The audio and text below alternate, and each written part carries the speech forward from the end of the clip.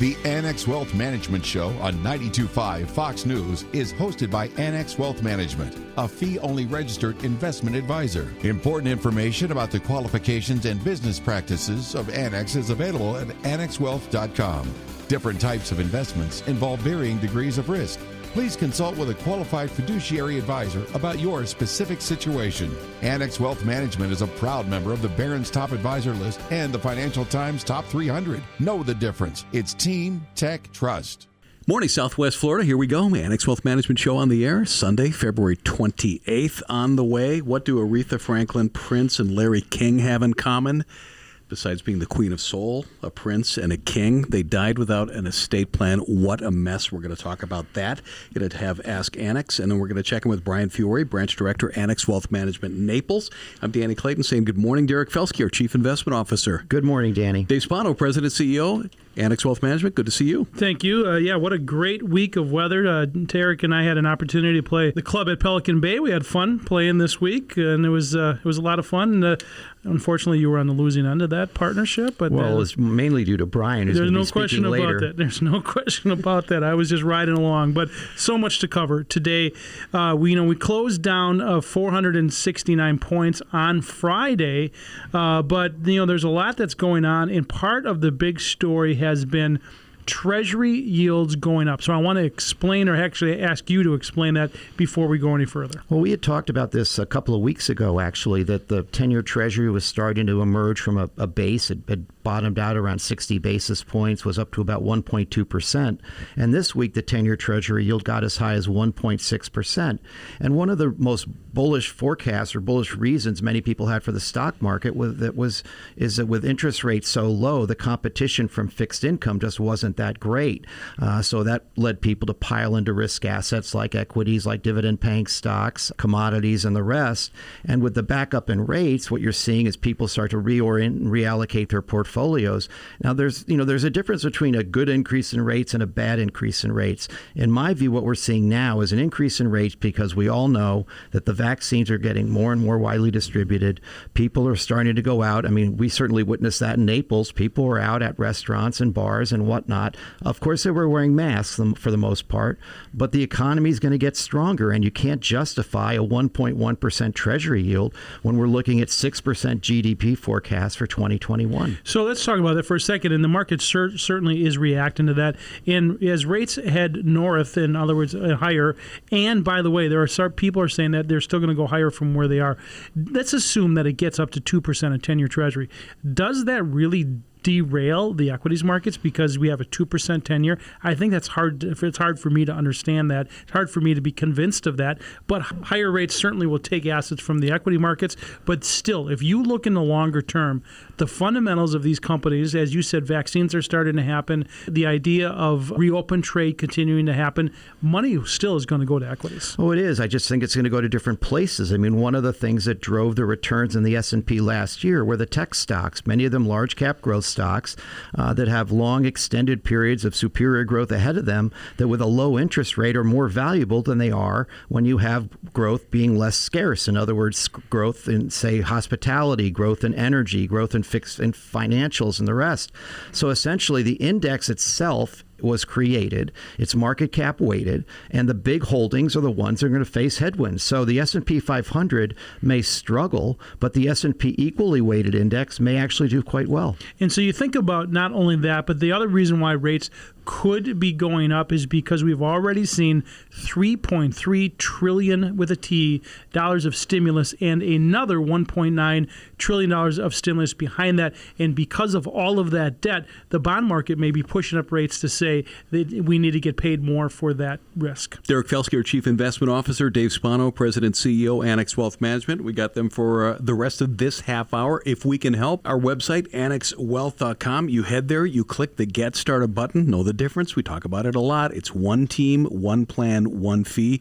We think the most important thing, we are a fee-only fiduciary. If your advisor says they're a fiduciary, get it in writing. The website, annexwealth.com. We'll be back. This is the Annex Wealth Management Show, 92.5 Fox News. Cut through the clutter with Axiom, the weekly newsletter from Annex Wealth Management. Subscribe today for 7 insights built and delivered to you every Sunday. It'll help you navigate the markets and the things that affect your money. The Axiom. Sign up at annexwealth.com. Team, tech, trust, and a fee-only fiduciary model that works in your best interest.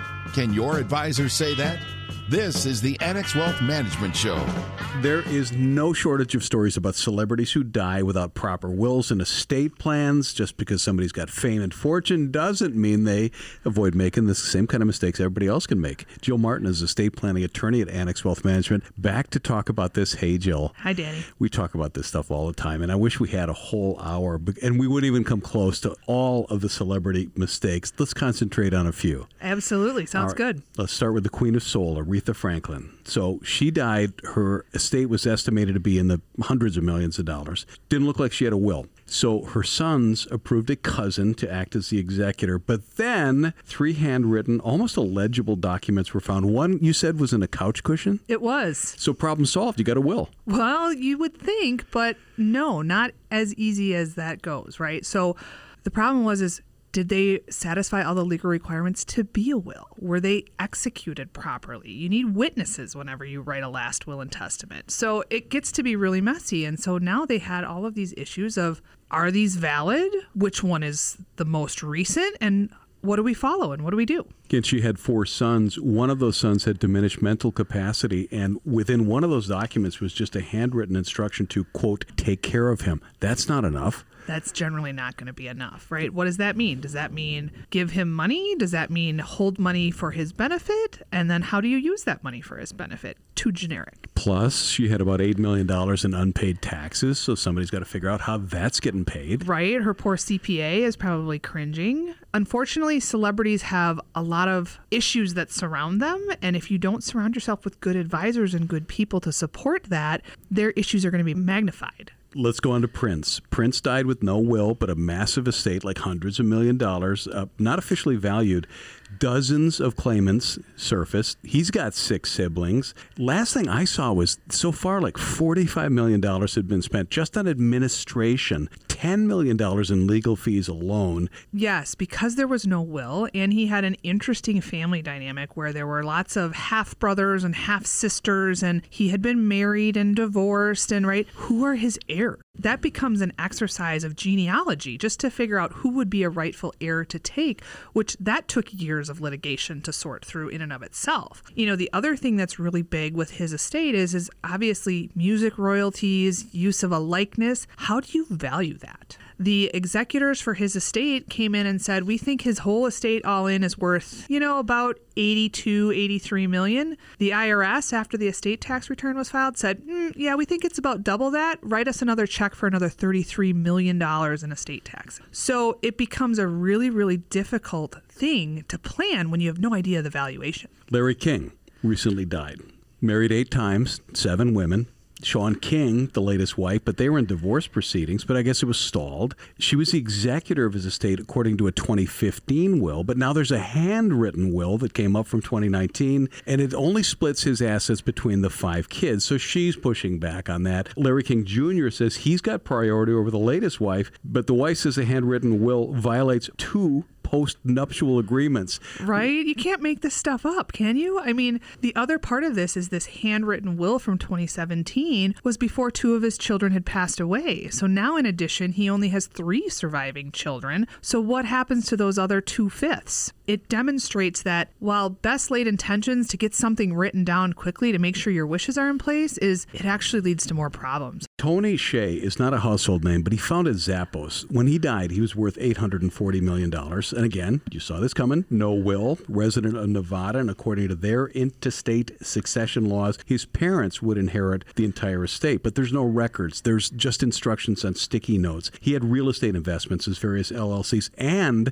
there's debt to pay. So his family's going to get nailed with this huge tax bill. Well, and again, it's not the family, right? So if we're projecting his estate to be in the $850 million range, take off the debts will get settled as part of that, but then whatever's left, 40% of that is going to go to the IRS as part of an estate tax payment before the family gets $1. You know, how much of that $840 million was liquid? That becomes a really big question. Do you have to sell off a bunch of things? I think I've already seen that they're selling off some of his real estate investments in hotels that maybe he had in Nevada because they need cash. So sometimes these documents can really ensnare somebody. Let's talk about Britney Spears. Now, she's still alive, right? But she is the subject of this documentary, and it sounds like everything has gone haywire with her. Yeah, so Britney's in a very different situation, but there are other celebrities that have found themselves in these situations, right? Casey Kasem, Mickey Rooney. What's happened is as they age or they're in a vulnerable state, they need someone who they trust to take over to manage their affairs, their personal decisions, those types of things. And while that is generally someone they select initially, what can happen is greed and money and power over those people that now have been put into that place can really snowball. And with Britney, I think, there's the documentary, there's all sorts of stuff. You can see the free Britney stuff online all over the place. It's a fabulous read, right? But what it is her dad and a corporate organization are conservators to manage all of her finances and to manage kind of her personal calendar and what she can and can't do. And dad has been petitioning all along to be the sole person in charge of her finances. That seems a little greedy, right? And is Britney at the point where she needs a conservator anymore? Right? It becomes a whose pocket are we lining here? So it's not just about making sure that things are in good order, but it's making sure it's people that you trust implicitly that won't suddenly turn on you. At Annex Wealth Management, you don't have to be the Queen of Soul, the Master of Purple Rain, a successful talk show host, or an internet pioneer. Put things in the proper place with the right kind of estate plan that's part of your larger financial plan. That's what we do. Jill Martin, estate planning attorney, Annex Wealth Management. I know this is going to happen again. We'll talk about this again. I'm sure we will. Thank you for your time. You're welcome. And this is the Annex Wealth Management Show, 92.5 Fox News. It starts with a call. With one call, you can start seeing your future more clearly. If your financial picture is cloudy because you're getting conflicting tax, investment, and estate planning advice, help is a call or a click away. Annex Wealth Management's team works to get your investment plan in line with your tax plan and your estate plan. Build confidence with one team working to create one comprehensive plan as a fee-only fiduciary. Annex Wealth Management. One team, one plan, one fee. AnnexWealth.com. Planning and investment insight from a fee-only fiduciary, and we put that in writing. This is the Annex Wealth Management Show. Time for Ask Annex. As always, got a question for us. Our website, annexwealth.com. Look for the Ask button. We got a couple of them today. Interesting stuff. This first one's from Eric. At what level should we start to worry about yields? No, well, the time to worry about them is, if you want an absolute range of numbers, I'd say you start getting north of 175, you'd be concerned. So 1.75%. Right. And then because now you're starting to chip away at the number of companies that have yields greater than the 10-year in terms of dividend yields. With that said, I just want to add dividend-paying stocks typically get beat up with higher yields like this, but dividend-paying stocks keep paying dividends, and they're good long-term holds. Yeah, and that's a really good point. So what you're saying is if a stock is paying 1.75% in its dividend and a bond is paying 1.75%, and you say, I don't want the fluctuation or the volatility of the equity, I'll buy the fixed income, and then people move from stocks to bonds. We saw for years and years, Todd, that so much money over the last 10 years went to fixed income and not to equity. So if there ever is this great rotation out of bonds and into stocks, we still haven't seen it quite yet. Next up is from Rufus. Aren't policymakers concerned about inflation? And he's got 3 question marks, so I think he is. Yeah, it sounds like it. Remember,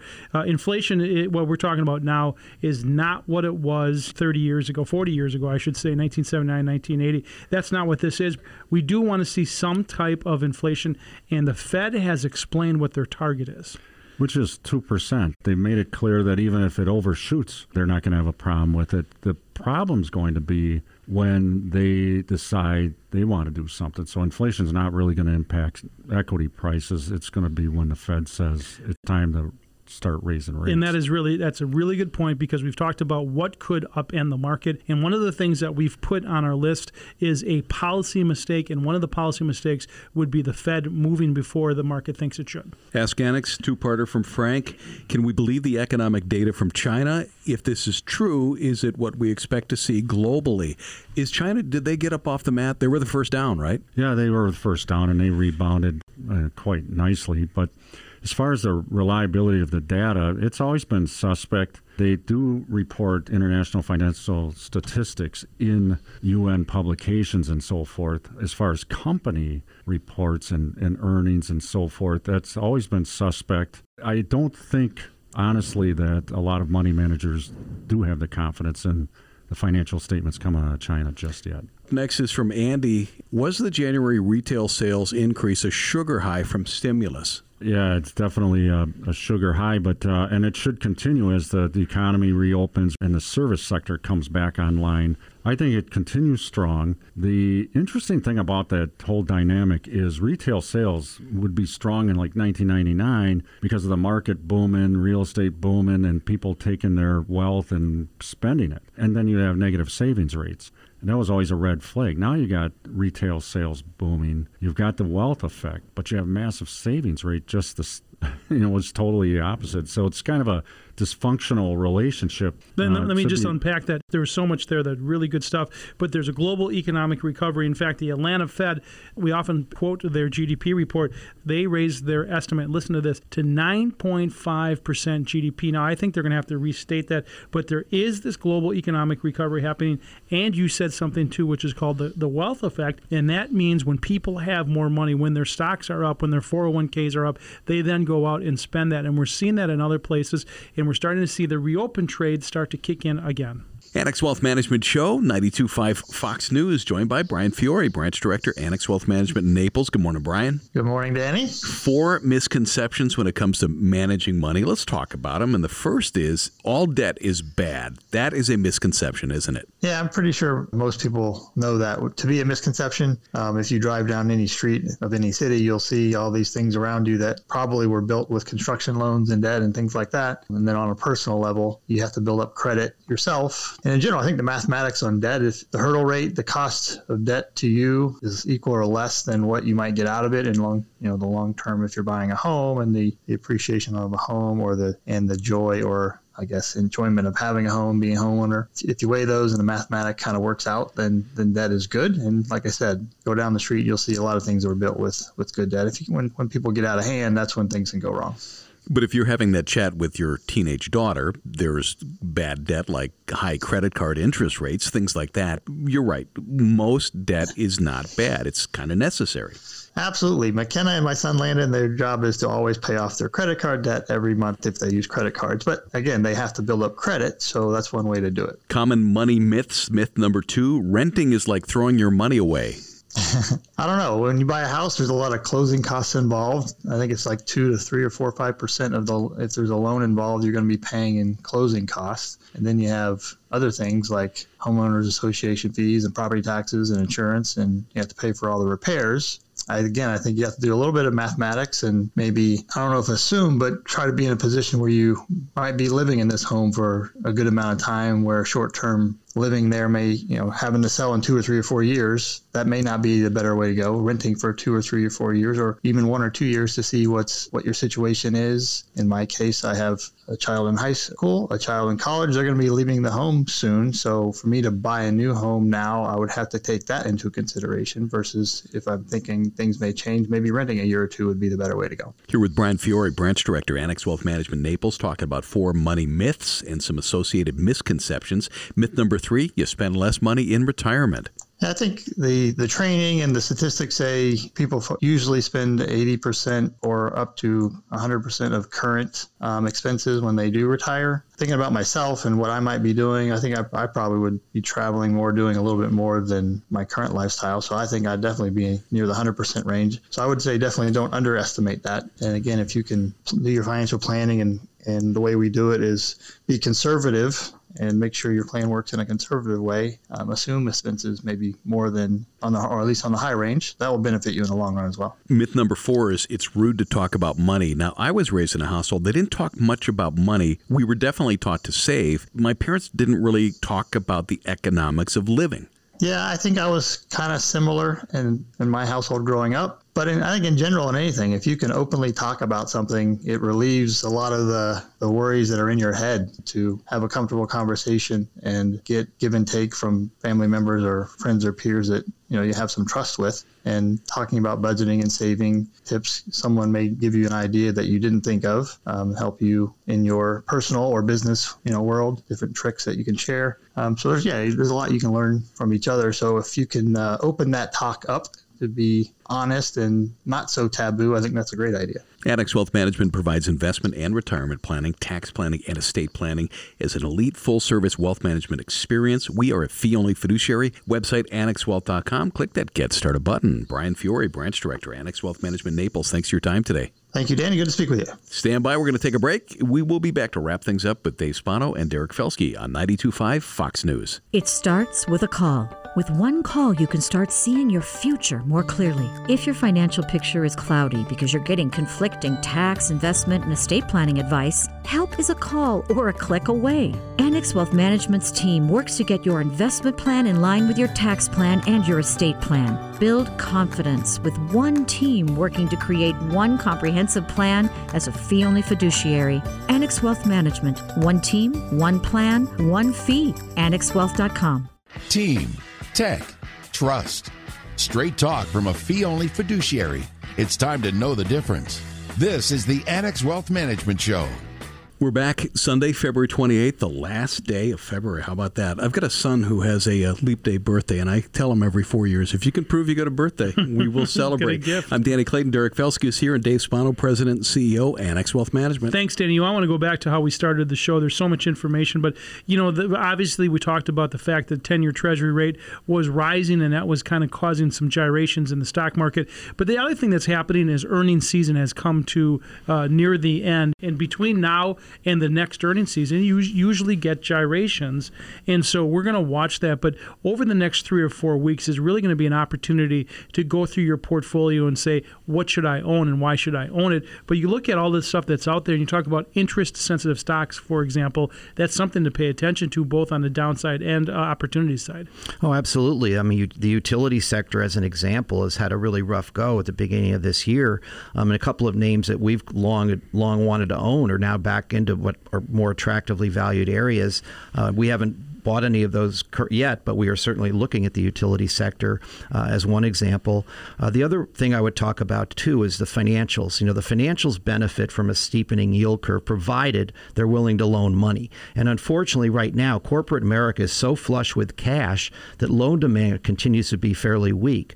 But down the road, given the valuations in financials, it's not hard to see financials doing reasonably well given their valuations. We saw a major broker-dealer, Goldman Sachs, break out to new all-time highs just recently, Morgan Stanley as well. And these are stocks that kind of have done nothing since 08 and 09, while Facebook and Amazon and the rest got all the investor attention. But you'll remember when rates started to go up and the Fed let them go up, there was a thing that was called a taper tantrum. Explain what that was. Well, that was essentially when the Fed started to talk about going the opposite way, eliminating quantitative easing for a period of time when the economy was recovering. That may very well occur this time, too, because Dave, you and I remember we went to a Fed meeting with the head of the Chicago Fed, and a question was asked, how did you miss the housing bubble in 08 and 09? And they did. They flat out did. They're humans too. And in many ways, you could argue they're bankers and really have never managed portfolios and don't understand the way the markets work. So it's very possible the Fed could be missing this too. But we said for a long time, we thought the Fed wants the economy to run hot, to make sure the economy is fully recovered from the COVID precipice, if you will, and is back to a more normal setting. We saw an analyst recently as well who talked about the Fed's credibility, and what you're talking about was part of it, in that the better indicator is not you or I or people listening to this show or even the Federal Reserve, it's the market. The market really tells you, both the fixed income market and the equities market, which direction we're going. Particularly the bond market. And one of the things that's kind of interesting is when you look back to pre-COVID, so on December 31st, 2019, the 10-year yield was 1.92. It's currently at the close on Friday around 1.4. Okay, so that yield has gone down. At the same time, the stock market, the S&P 500, has gone from 3231 to 3800, up significantly. Oil is above where it was. Copper is above where it was. Financial stocks are above where it was, and even German yields are above where they were. And so that suggests for sure that we could see a rising in rates, and that the fair market value is somewhere near where we were, which is 192 on the 10-year. All the reason more, if you are listening to this is certainly the time to take a deep look at your portfolio and make sure what you own and why you own it and how much you're paying for it. It is really, really important, and it all starts with a conversation on what is important to you. Head to our website. It's annexwealth.com. Click that Get Started button. That will start you on the process for the free portfolio analysis and a framework for a financial plan. Again, annexwealth.com. Click that Get Started button. Thanks for listening, folks. If we can help, reach out. This is the Annex Wealth Management Show, 92.5 Fox News. The Annex Wealth Management Show is hosted by Annex Wealth Management, a fee-only registered investment advisor. Important information about the qualifications and business practices of Annex is available at annexwealth.com. Different types of investments involve varying degrees of risk. Please consult with a qualified fiduciary advisor about your specific situation.